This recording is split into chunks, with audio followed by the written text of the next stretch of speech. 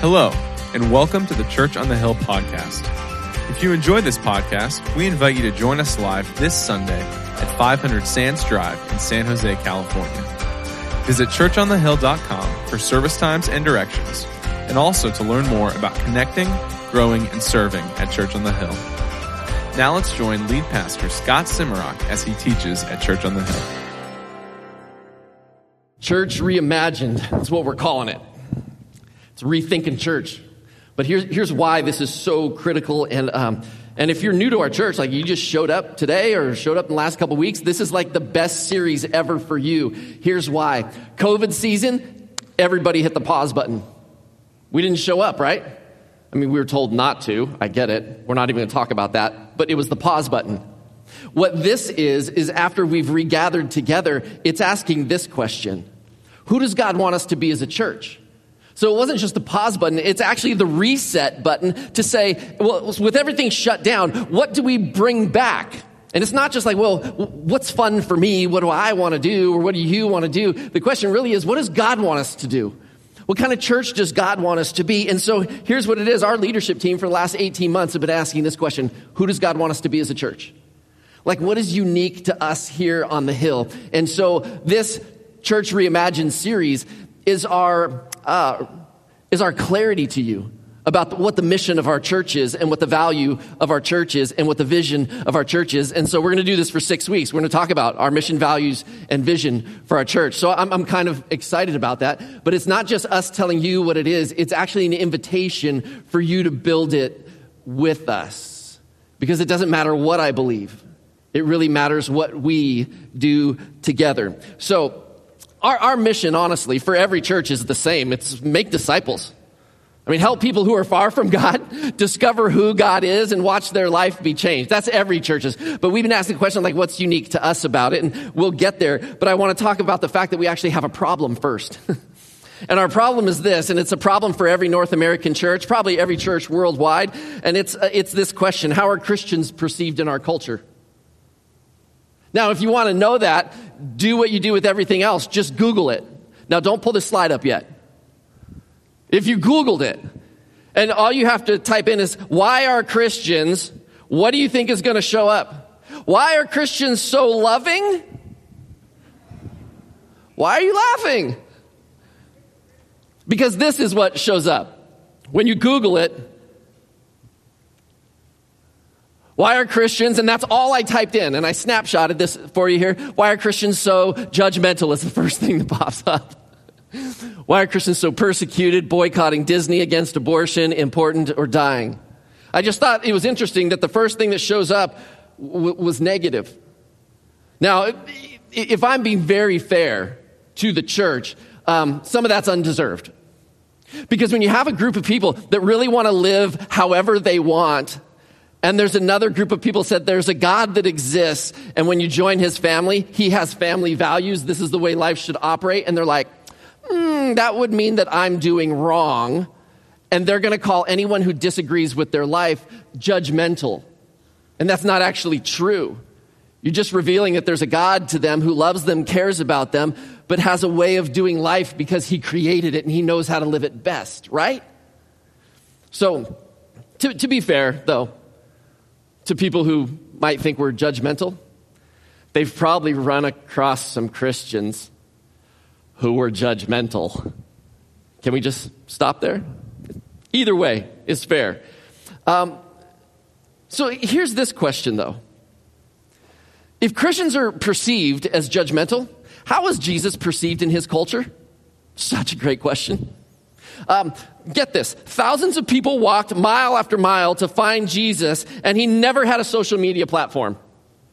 In fact, they didn't even know where to find him. They're like, I think he's up by like the Sea of Galilee. You can go find him up there. That's like hundreds of miles around that. And so they would walk just to try and find him. So crowds would swarm him even if they weren't invited. Why? It's because they found Jesus, here's the word, irresistible. What made him irresistible? I think two things. Number one, his miracles. And number two, his teaching. Let me show this to you. I want you to think about it this way. If Jesus wanted to do a miracle to impress people, he could have done a trick. Like a magic show trick. Watch me pull a rabbit out of my cloak. I mean, that'd be impressive, right? He could have put a woman in a box, sawed her in half, and been like, look, boom, and put her back together, right? I don't know why it's always a woman. Yeah, that's another topic. But he didn't. I mean, he could have said, ma'am, would you open up your purse? I'm going to tell you the 5 items that you're going to find in your purse. And he could read somebody's mind that way. It's a trick, right? But he didn't do tricks. He did these miracles that were specific. Jesus was irresistible because his miracles were driven by this: compassionate love. Think about it. Try and come up with a single miracle that wasn't about Jesus' compassionate love. As I read the scriptures, I can just find one. It was like at the end of Jesus' life, and he told this tree, because it didn't have any fruit on it, he's like, tree, die. I mean, it's a loose translation of scriptures. Tree died. Next day it was dead. It was a miracle. But it was actually about God's judgment that was coming. But most of his miracles, almost all of them, are about his compassionate love. So let me just walk you through this real quick. The book of John starts with Jesus' first miracle, and you don't even have to turn there. Let me just tell you a few stories. Now, there's this wedding that's going on, and it's the very first miracle that Jesus ever did. The wine runs out. And you might think, who cares? The wine ran out at a wedding. It really, really matters to the family that's hosting this wedding, though. No one's going to die without wine. But their reputation is done in that city. So Jesus says, fill up these 6 stone jars. The stone jars, the water jars, typically are 20 to 30 gallons. 6 of them. According to my calculations, that's 120 to 180 gallons. He turns them to wine. Not only does he turn them to wine, but he says, hey, go serve it to the master of ceremonies. And he does. And the master of ceremonies says, whoa, time out. Don't you normally serve the really good stuff first, and then once people have had too much, then you serve the stuff that's not as good? Jesus could have made $2 chuck. But he didn't. The master of the ceremony says, you've saved the best for last. He does this extravagant miracle. Why? His compassionate love for this family. His desire to not shame them. And not only does he do it, but he gives them the best. I mean, right after that's John chapter 2. A couple chapters later, there's this woman at the well. She's there in the middle of the day because none of the other women in the heat of the day are going to show up there, right? Because she has a deservedly bad reputation. So Jesus starts talking to her, says, hey, how about you give me a drink of water? And do you remember the miracle? The miracle is he actually tells her all about her life, even though he's never met her. He tells her this. He says, you know, the 4 husbands that you already had, I know about them. And the guy that you're with now, living with now, he ain't actually your husband. And she's like, you must be a prophet. She says, I know that there's going to be a one coming called the Messiah who's going to set his people free. And he goes, let me tell you a secret. It's me. You see, it might have seemed cruel to run her through the videotape of her life. But it actually wasn't, because what would be cruel is to do what everyone else did to the woman. Ignore her. To say, you're unworthy to be talked to. And Jesus strikes up conversation and says, hey, I'd love a drink. And then he offers her a drink. I'll give you living water. It's funny because it changed her life. Because she runs back to the village, and the scripture says this: come and meet the man who told me everything I ever did. That's kind of weird. Run to the town that's been shaming you. And you're like, hey, you'll never believe this. He told me about all the dirty little secrets I have. All of them. You got to meet him. The outcome? John writes, many of the Samaritans from that town believed in him because of the woman's testimony.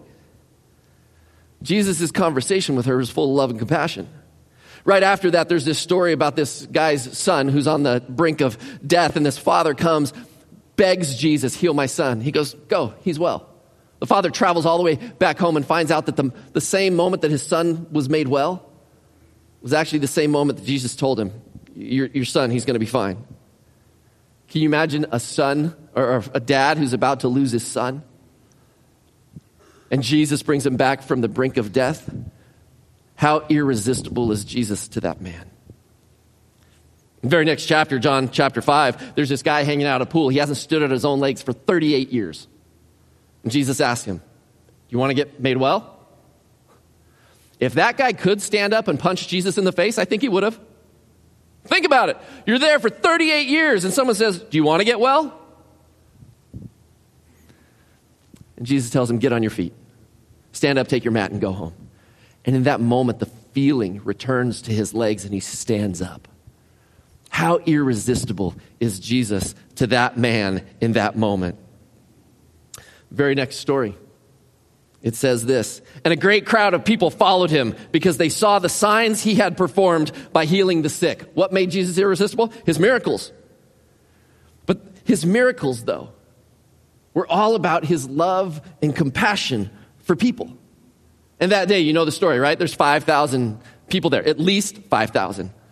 And Jesus just starts breaking bread and breaking fish, and he's only got one basket full, but it never disappears, and they feed 5,000 people with it. Why? Because they were hungry, and Jesus had love and compassion for them.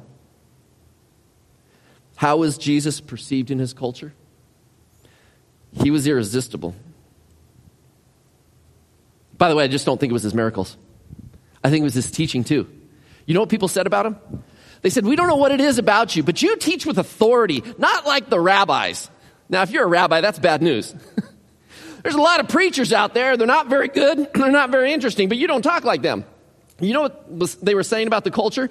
All the rabbis, they would like quote each other. This guy says this and this guy says this. And Jesus would step on the scene and he would say something like this, whoever does the will of my Father in heaven. Like, whose Father? My Father. He taught with a kind of authority that nobody else heard. And they're like, wow, I guess if I want to know God, I don't have to listen to all the other rabbis. I need to listen to God's Son. But watch what happens next. If you have a Bible, open up to John chapter 6. And Jesus gives them this truth because, and I'll warn you here as you're finding that, let me just warn you. If we're talking about the mission of our church today, some of you should be getting nervous right now. Oh, so we just need to be a church that like loves people and is like super compassionate with them. Look at me. Some churches have gone totally sideways, away from the gospel of Jesus Christ because they thought, oh, we just need to love people, just be compassionate about them. Look what Jesus does next here. Chapter 6, verse 47, he says this, very truly I tell you, this is right after the feeding of the 5,000, I tell you, the one who believes in me, that one has eternal life. And then he says this, I'm the bread of life. Verse 51, he says, I'm the living bread that came down out of heaven. Whoever eats this bread will live forever. This bread is my flesh, which I will give for the life of the world. You catch it, right? He's like, I'm the bread of life. Have a bite. And it means exactly what you think it means. It's confusing. The very next verse, 52, then the Jews began to argue sharply amongst themselves. How can this man give us his flesh to eat? That's disgusting. Verse 53, Jesus said to them, very truly I tell you, unless you eat the flesh of the Son of Man and drink his blood, you have no life in you. Whoever eats my flesh and drinks my blood has eternal life, and I will raise them up at the last day. That's gross. But see, Jesus is stating this because they don't know he's about to go to the cross, have his body broken, and shed his blood. They had no idea that for the last 2,000 years, you and I and every follower of Jesus would take bread and take juice or wine as a symbol of his body and his blood, and we would eat it and drink it, proclaiming that we are a part of him and he is a part of us, that's the symbol of being a follower of Christ. They didn't know that, but Jesus, he just leveled this hard truth at them. Look at what happens, verse 60. On hearing it, many of his disciples says, this is a hard teaching, who can accept it? It gets worse. Verse 66, from that time on, many of his disciples turned back and no longer followed him. Make note of this. Jesus didn't do stuff to be super attractional and irresistible to people like, I just want to gather a large crowd. We could try that as a church. Let's serve beer, show an MMA fight on the screen. Let's go. You'll get a crowd. But in this moment, Jesus tells them this really hard truth. And then he looks at his 12 disciples and he says this, you do not want to leave too, do you? Think about it. You're the 12. When he breaks bread and there's all these miracles, you're like standing near Jesus for the photo op, right? But now everybody's leaving and they're like, Jesus, like, do you realize what you just said? Telling people to take a bite of you. Like, it's weird. And Simon Peter answered, Lord, to whom shall we go? I mean, I left my nets, I left my fishing career, I've been following you. And then he says this, for you have the words of eternal life. There's something about Jesus that is so irresistible that when he gives you this hard truth, people are still attracted to him and they still want to stick with him. See, Jesus didn't shy away from truth because he just wasn't trying to create a crowd. Point number 2, but Jesus never compromised on the transformational truth. And as a church, our ministry, shouldn't it reflect how Jesus did ministry? Meaning this, shouldn't we be pretty irresistible to people in the way we approach them with our love and compassion? But shouldn't we still be able to tell the truth of who Jesus is and the cross and the resurrection? I mean, if Jesus led with irresistible, compassionate love, shouldn't we? But here's the truth. Sometimes Christians lead with truth. And you know what? It's interesting. It's even worse. Sometimes Christians lead with their morality. Your morality, the morality of Christ, is not attractional.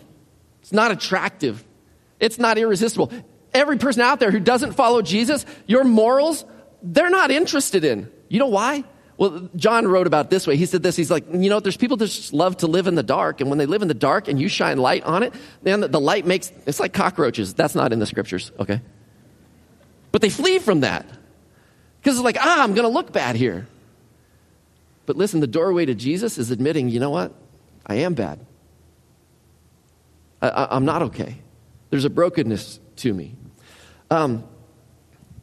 Why would a person who lives in a self-indulgent culture, listen to this, why would a person who lives in a self-indulgent culture be drawn to a group of people who believe in self-sacrifice?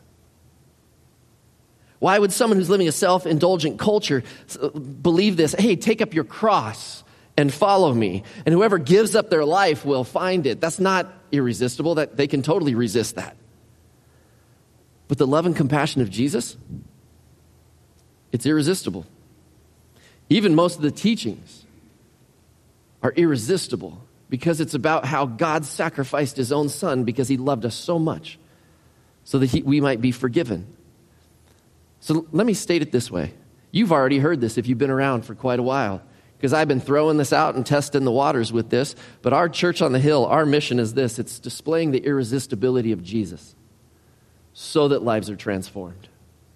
There's 2 parts to it. It's displaying the irresistibility of Jesus so that lives are transformed. So to display the irresistibility of Jesus, though, there's something that matters, and here it is. Perception matters. Perception matters, though, without compromising the truth. So what is perception? It's in your notes. This is what it is. Perception is when people, they organize what they see and what they hear and what they experience from our actions, our words, and our attitudes into their perceptions of who we are, but it also reflects on their perception of Jesus. All right, do y'all remember that TV show, What Not to Wear? Yeah, some of you watched it, huh? You would nominate a friend of yours who had no fashion sense whatsoever. They bring the person on the show, they put them in a room that had mirrors all the way around. So when they looked out, they could see themselves from all these different perceptions or perspectives, right? And everyone would say the same thing. They'd be like, I like what I wear. It's comfortable. Comfortable is what you wear when you're in your living room. Comfortable is not what you wear when you go to work or go out, because other people are going to be there. They're going to have a perception of you. Everyone's perception of there isn't like, they don't look at them and go, they are so comfortable. No, their perception is you're a slob. You're careless about what you look like. And so these people, they would nominate their friends, and then they would get this makeover and this whole new look. But the people, they would always say the same thing. It just matters if I like it, right? It just matters if I'm okay with what I look like. You know what? If it's a matter of your clothes, yes. But when it comes to the kingdom of God, if we're saying the way I speak, the way I behave, and the attitude that I bring that makes someone feel a certain way, as long as I like it, I'm good with it. That is not true. It never will be. Because you and I, we're representing a Jesus who is irresistible to people. And if we come in and people are like, and they're put off by the way that we behave or the words that we speak or the attitudes that make them feel a certain way, no, it's not okay. Because we're not representing the king very well. See, there's a perception problem that sometimes is rightfully deserved. Our mission is to display the irresistibility of Jesus through our words and actions. So that when people meet Jesus, their lives they're going to be transformed. But transformation, it doesn't come without truth. And you and I, we're not going to compromise on the truth. We'll talk about that a little bit later on in a series. But here's what I'd like to do. I want to end with this. I want to show you how it happened in a church. And then I want to tell you how it happened in our church. All right? So, got a Bible? Go to 1 Thessalonians chapter 2. And here's what we're going to do. We're actually going to be in 1 Thessalonians for 6 weeks. And I'm going to invite you, just read it. And so for the next 6 weeks, here it is. We're on week 1, right? So do this week, read chapter 1 every day. The whole chapter. It's not long. Just read the whole chapter every day. But every day, allow God to focus your attention on something different in chapter 1. So in 5 weeks, we'll be done with 1 Thessalonians. My point in showing you this is simply this. Thriving churches, a church that has a future, a church that represents Jesus well, they really do display the irresistibility of Jesus. And let me show it to you. The Apostle Paul, he writes this church a letter, and he pulls them all the way back to, hey, when your church launched, when we were there, when this church was formed, I want to talk to you about that. Look at chapter 2, verse 7. Halfway through verse 7, he writes this. Just as a nursing mother cares for her children, so we cared for you. Because we loved you so much, we were delighted to share with you not only the gospel of God, but our lives as well. You want to memorize a verse that'll transform how you are with people? Just as a nursing mother cares for her children. Mom, you get this, right? You brought that little baby home. You looked into her eyes or his eyes, and you swore, I will do whatever it takes to love you, protect you, care for you. And you meant it with all of your soul. And Paul says, when I first met you, man, I cared for you like a mom. Like a nursing mother cares for her children, so we cared for you. Because here's why. We loved you. We loved you so much, we were delighted to share with you not only the gospel of God, but our lives as well. What motivated Paul? He loved them. It's hard to explain, isn't it? Because in our culture, even church culture today, what do you hear? People are so fantastic. People are so easy to love. No, what do you hear? People are dumb. Man, people are hard to put up with. People are crazy, right? I've said it. I know you have too. Unless you're awesome. You're like, no, people are great. Just love them all. I wish I could live in your bubble. For Paul, he's like, no, I love you. Can I just say this? You and I will never display the irresistibility of Jesus if we don't love them. Because you might look at the mission of our church, displaying the irresistibility of Jesus, like, okay, it's the right thing to do, right? Okay, so how do I do that? Just tell me what to do. I'll just go do it. I can't, and you're going to waste your time. You're going to waste your time, and you're probably going to offend people and be ineffective if you don't first and foremost love people. And by the way, can I just say this?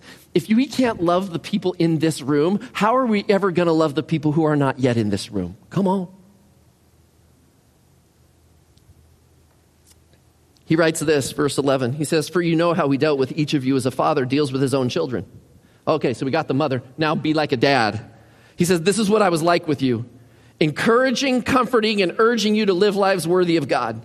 who calls you into his kingdom and glory. I thought it was interesting that that's how he characterizes a dad. Dads, pay attention. Encouraging, comforting, and urging. I would have thought he would have said, hey, like a mom, I encouraged you, comforted you, and urged you. He said, no, like a dad should do. I encouraged you. I put courage inside you. Go for it. You can do this. Comfort. It's going to be okay.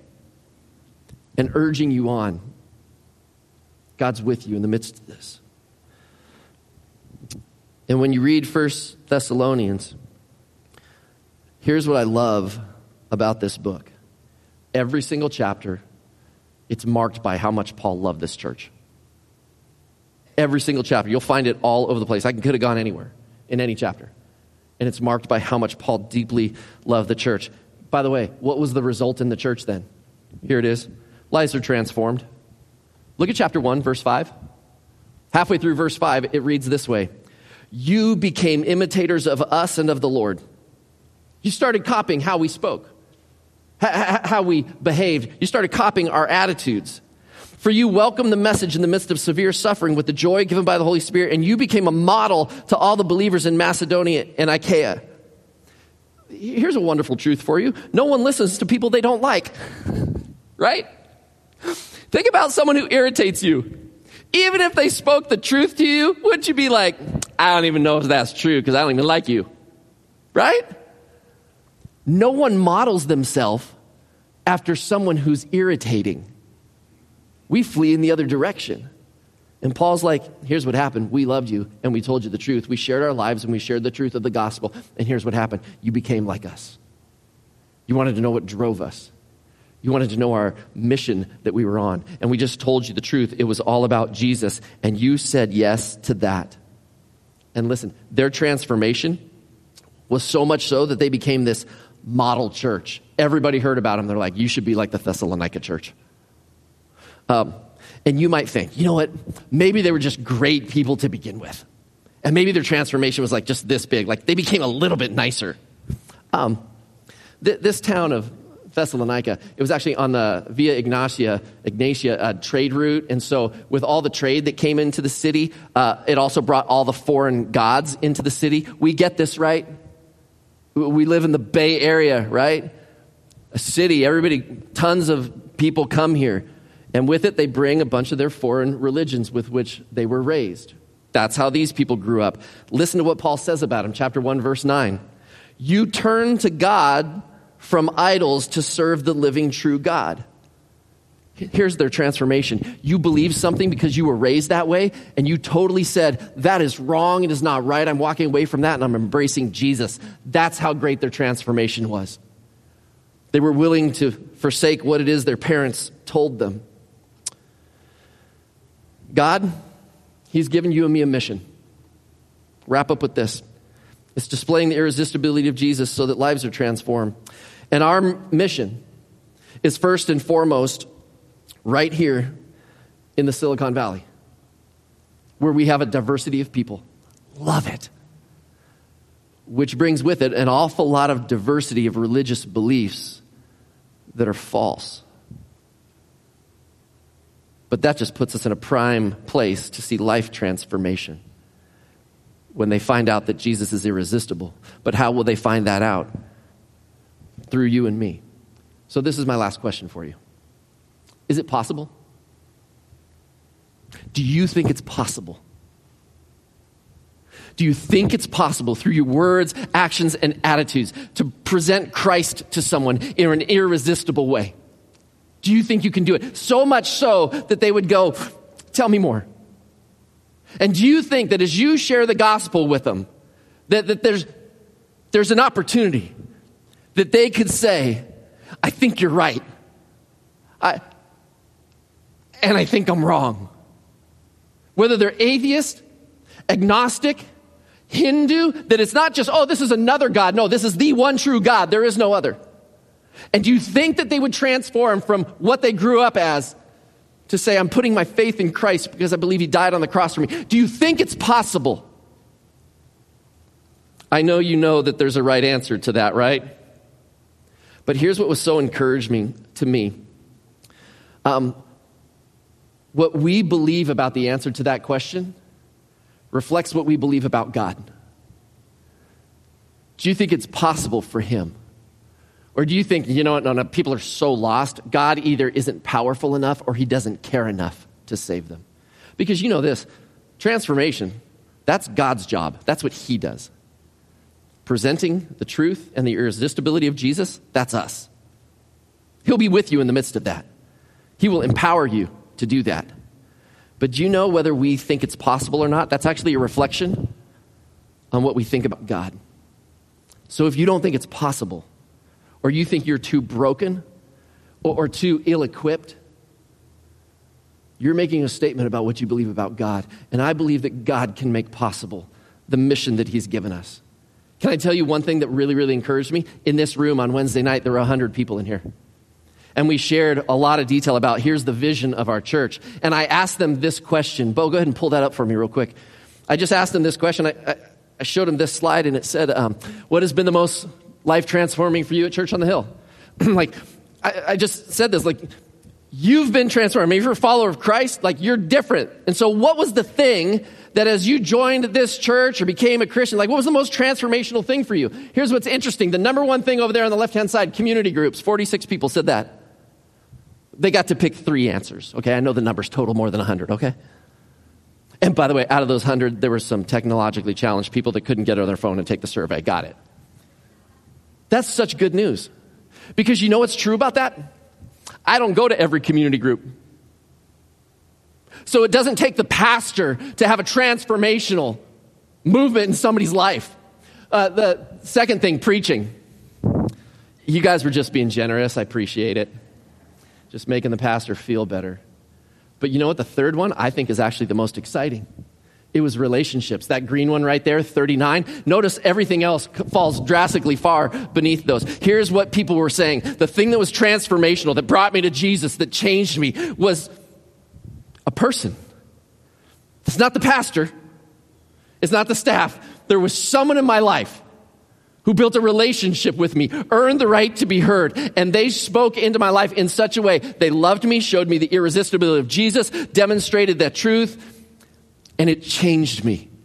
I hope that encourages you, because in both community groups and relationships, it's about a person influencing another person. The power is not in the preacher to see transformation. The success of this mission is not dependent on one person on a Sunday morning for 35 minutes rambling on. It's dependent on those in the seats that take this seriously to display the irresistibility of Jesus to their neighbors and coworker and family and friends. And in the midst of that, you get to speak truth into their life and coach them and encourage them towards Jesus. You have influence and impact with people. If you're willing to jump in this mission. If you're willing to jump in this mission and say, yeah, I believe it's possible, and I'm in. And maybe you've never even crossed the line of faith and you're here today and you're like, wow, he's kind of passionate about that. I'm passionate about Jesus because he saved me from a life without him today and without him in eternity. And I just know this. We'll talk about this next week. About the importance of whether we cross that line of faith or not. So if you're here today and you've never crossed that line of faith, maybe today's the day you're like, wow, Jesus really is somebody significant. Maybe you're ready to discover him. Maybe you're ready to say, I believe he died on the cross for me. You can take that step today, and you can do that. I want to pause and just pray for a moment. I do believe that this mission is absolutely possible because of the power and the love of God. But he wants to use us to pull it off. I hope you'll say yes to it. We're not even close to being done. We got 5 more weeks to talk about our mission and values. And I hope you'll engage with this. But this week, hey, read 1 Thessalonians chapter 1. And then I gave you 2 other steps in your notes there. Who will you pray for this week who doesn't yet know Jesus?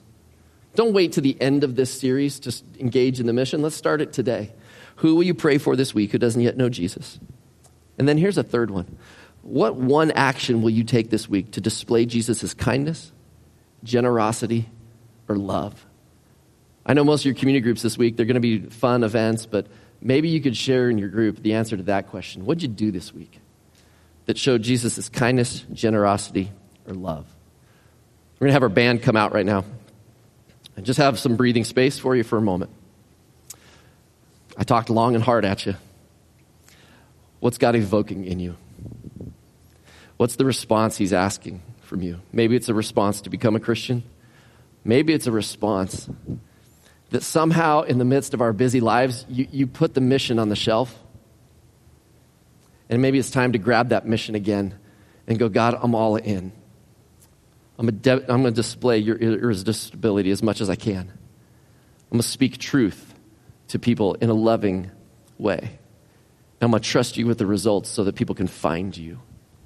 If that's you, whatever it is you need to commit yourself to Christ in today, let's do that. Bow your heads, let's pray. Father, thanks.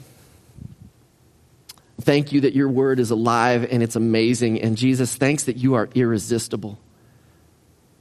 Lord, I want to be like you were to the crowds. And Lord, if truth be told, I can't do miracles. You can. And I can pray for them, but I can't do them, Lord. But I still can show the love and compassion that you had. God, would you grab and tug at our hearts?